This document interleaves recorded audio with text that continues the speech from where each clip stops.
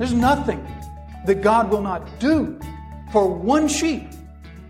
If you are a sheep, there is nowhere that you can go in which God will not tear down every barrier to get to you.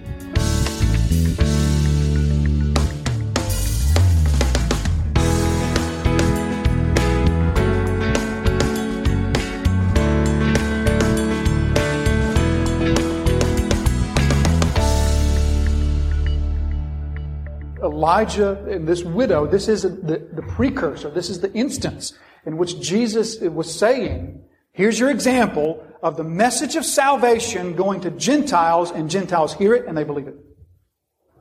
And so the widow woman was not a believer when Elijah comes. But her process of conversion, of regeneration, is now kicked into high gear. God has prepared her. Remember what God said to Elijah? I have commanded a widow. God's already been communicating to her heart. He's already been working in her heart, and He says, I've commanded this widow. And then Elijah comes, and we can just imagine they're living under the same roof. We can imagine, her sitting maybe at Elijah's feet like Mary sits at Jesus' feet, just soaking up His teaching, and He's teaching her songs from the Psalter, and they're worshiping together, and she's believing, and there's this incredible time of discipleship. We can just imagine how that sort of plays out.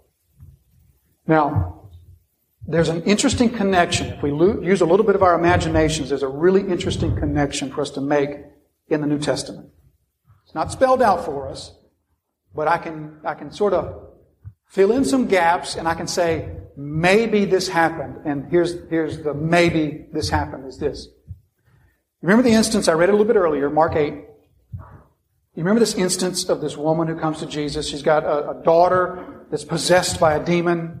And she pleads with Jesus, please help my daughter. And Jesus mocks her. I'm not sent to the dogs. It's not right to give the children's food to dogs. And this woman has such faith that she says, all I need is a crumb from the Master's table. That's all I need is a crumb. One crumb of the Master's table is all we need. And Jesus says, what faith. Jesus only ever praised two humans' faith. 2 times. Both times they were Gentiles. The centurion and this woman has such faith that Jesus remarks, look at the faith.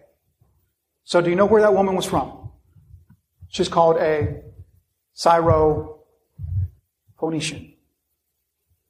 She's from the same area.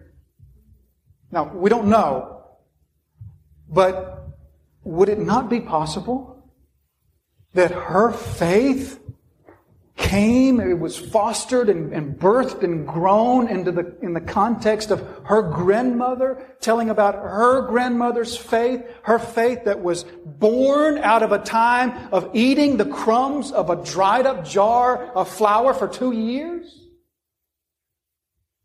Is it not possible that that was the seed of faith that has come down from generation to generation to generation, and now this woman has such strength of faith that she can say, just like her great-great-great-grandmother, all I need is a crumb. And maybe that's why Jesus is so amazed, because He knows the connection. He knew her great-great-great-grandmother. He fed her great-great-grandmother. And now He sees the faith of this woman. Again, we don't know this, but wouldn't it be just like God to have this connection in our Bibles? So that's the thing we see, is that God here, look at what He does with His prophet. He'll take His prophet 100 miles for one sheep. There's nothing that God will not do for one sheep. If you are a sheep, there is nowhere that you can go in which God will not tear down every barrier to get to you. God will find His lost sheep. Now, the last thing we need to see on this point is this. Notice with me how Elijah does not make it any easier for the woman to believe and obey. You ever cringe at this passage? This passage is cringeworthy. It's cringeworthy because here's this woman who, this is supposedly her last meal.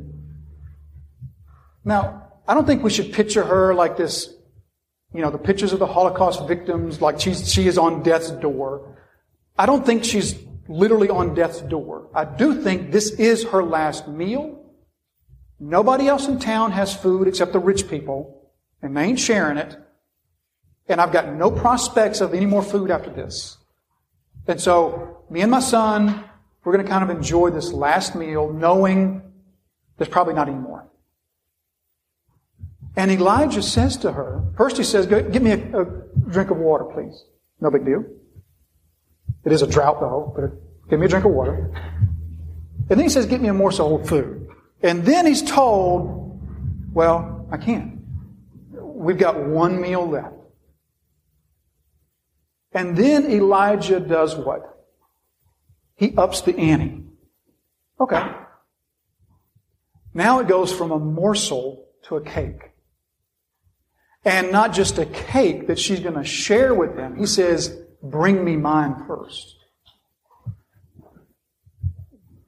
You ever read that and say, that's really selfish, Elijah. That's really selfish. I don't picture Elijah as skin and bones right now. I think the ravens fed him pretty well. That's pretty self-centered there, Elijah.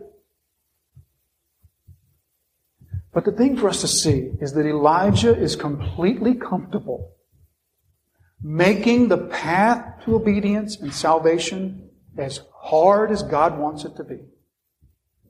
He feels no pressure whatsoever to make it a little bit easier for the widow to believe. God has prompted him, this is your provider. Now she may as well go ahead and start providing for you. And he just lays it out there. If you're going to provide for me, bring me mine first. Now, Elijah's manners put aside, of course we know he's following the commands of God here. But he feels no discomfort at making the path of salvation for this woman as difficult as it can possibly be. We've all noticed a trend in Western Christianity over the last decades, probably my whole life and beyond. Best way to describe it is easy believism. What easy believism describes is the tendency or the desire of the church to make the path of repentance and faith and salvation as easy as possible, as palatable as we can, as easy of a pill to swallow as unbelievers can be given, right? And so all this started decades ago. Well, it started a long time ago, but really, it really kicked into high gear decades ago with Bill Hybels and Willow Creek Church and the seeker-sensitive model that was designed to make unbelievers as comfortable as possible and make salvation or giving your life to Jesus or all the phrases that were used to make that as little of an impact on your lifestyle as possible. The idea was that we're serving the kingdom of God by paving the road to salvation, making it nice and straight and flat and even, so that unbelievers will have as few obstacles to belief as possible. So all this really kind of got going with Willow Creek Church. It spread from there. Today we see it in models like Hillsong Church. You see it all over town here. Back home I could point to 6 or 12 churches that follow this model because their buildings are always the newest, the biggest, the nicest. Their parking lots are always the biggest. Their social media presence is always the most prevalent. Easy believism. Let's make it as easy as possible to receive this gift of salvation, right? That's sound human reasoning. Is it not? The only problem is that it contradicts what the Messiah who purchased that salvation said about the salvation. He said, strive to enter through the narrow gate. Now that word strive is the same word that we get our word agonize. Jesus said, agonize to enter through the narrow gate. For the way is hard, and the gate is narrow, and few will find it. You ever feel the pressure? Maybe there's unbelievers in your life that you know, and you would love for them to come to salvation. You ever feel the pressure just to sort of make that sound as easy as possible? And we hear it in our language. We talk about, how easy it is to be saved. It's just a prayer. It's just believe. It's easy. There's a sense in which that's true. It's easy because we don't do anything. Because God does it. How much easier can that get? But here's the thing. Scripture never talks about salvation in terms of easy. Never. Instead, Scripture talks about salvation being bought by the Messiah who sweated drops of blood. Salvation being talked about by people like Paul, and he compares it to crucifying yourself. Or being made a new creation in Christ. And so, we all sort of grew up, probably, like me, I sort of grew up in the context of the altar call. It just wasn't church unless there was an altar call. And many altar calls sort of took this form. This will sound real familiar. Every head bowed, every eye closed. If you just gave your heart to Jesus, then raise your hand. Or even easier, slip your hand up. Just slip your hand up. Does it get any easier than slipping your hand up when nobody's looking? Compare that to God's prophet who says, that's your last meal? Feed me first. Now, it's not her food that saves her. She's not saved by her food.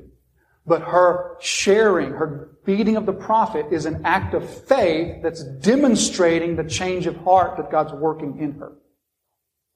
And Elijah makes no step whatsoever to make that easier, more palatable, less intrusive on her life. Elijah's not saying to her, you really don't have to change your lifestyle. You really don't have to change the things that you do. You really don't have to change your friends. You can have all that stuff. But Jesus too. That's not Elijah's message. Elijah's message is counterintuitive to human reasoning and human logic. So now, we see that God will go to any extent to find and rescue a lost sheep. Now moving on to the last thing that we're going to see. Again, God's doing a lot, isn't He? And even more than this. We're just sort of recognizing the main things here. But God's doing quite a lot. The last thing that I'm going to point out is this. God is powerfully demonstrating His ability to care for His obedient people by using whatever means please Him. God is powerfully demonstrating His ability to care for His people by using whatever means please Him.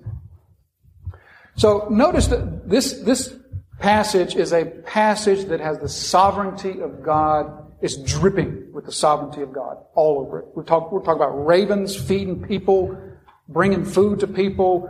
God, takes away their hunger. They don't want to eat, so they just bring all the food to Elijah. We're talking about jars of flour that never dry up. We're talking about Elijah crossing over 100 miles and immediately is the first person he meets is the one he's supposed to be there for. The sovereignty of God is just dripping from these words. So notice here a few things. First, notice how God prepares both ends. God sends Elijah, and before Elijah is even sent, God has prepared the one he's being sent to. He says, I've commanded the widow. You're not going to get there, and then I've got to start working in her heart. God says, I've already prepared her. And that's so often how God works. God works at both ends. God sends somebody, and the person He sends is going to somebody that's already prepared for that person to come to them. We see this so many times in Scripture. Jacob is prompted to send his sons to Egypt for food, and guess what? God has prepared Joseph, and He's prepared these bins of grain. King Ahasuerus can't sleep, and God has prepared Mordecai. Saul is blinded on the road to Damascus. And God says, go and find this man named Ananias on a street called Straight. And guess what? God's already prepared Ananias for Saul's coming. We see Philip, who's sent to Gaza. And on Gaza, guess what is going on? There's an Ethiopian eunuch who's reading the Isaiah scroll and saying to himself, gee, I wish somebody could explain this to me. Or we see the spies sent into the land, and God has prepared Rahab. We see Peter is given this vision of the sheep and the animals that are declared clean. And as soon as that vision is completed for the third time, there's a knock at the door. And the person at the door says, Cornelius, my master, sent me. He's been praying. And he was told to send me here. God works both ends. If someone is sent, then God has already worked to prepare. So if God places a prompting on your heart, go and talk to that person. If that prompting is from the Holy Spirit, you will never walk into that cold. That will never be a cold call sale. You know what cold call sales are? You weren't expecting a salesman. He just shows up and tries to sell you an encyclopedia set. You will never cold call witness for God. That's how I want to put it. You will never cold call witness for God if the prompting was from the Holy Spirit. Because if it is from Him, He's already done something in the one that you're going to speak to. So God is supernaturally working both ends by His sovereign preparation. The hand of God is just all over Elijah here. So here's the takeaway is this. Cultivate in your mind, cultivate in your life the habit of seeing God's hand in everything. Cultivate the habit of seeing God's hand in everything that happens to you. There's nothing that happens in Elijah's life that wasn't from the hand of God. And Elijah, according to James chapter 5, is just like you and is just like me. He's a man of the same nature as us. And nothing happened in his life that was not from God's hand. So also does nothing happen in your life that's not from God's hand. The problem is we don't see it. Thank you for listening to today's episode of Truth That Transforms with pastor and Bible teacher Jason Wilkerson. Truth That Transforms is the daily teaching broadcast of Disciples Fellowship Church. We invite you to visit our website, where you will find more resources to help in your journey of discipleship. You can find us at www.disciplesfellowshipnc.com or connect with our Facebook page at Facebook/DisciplesFellowshipNC. Truth That Transforms exists to glorify Jesus Christ through the teaching of His sanctifying and disciple-making Word.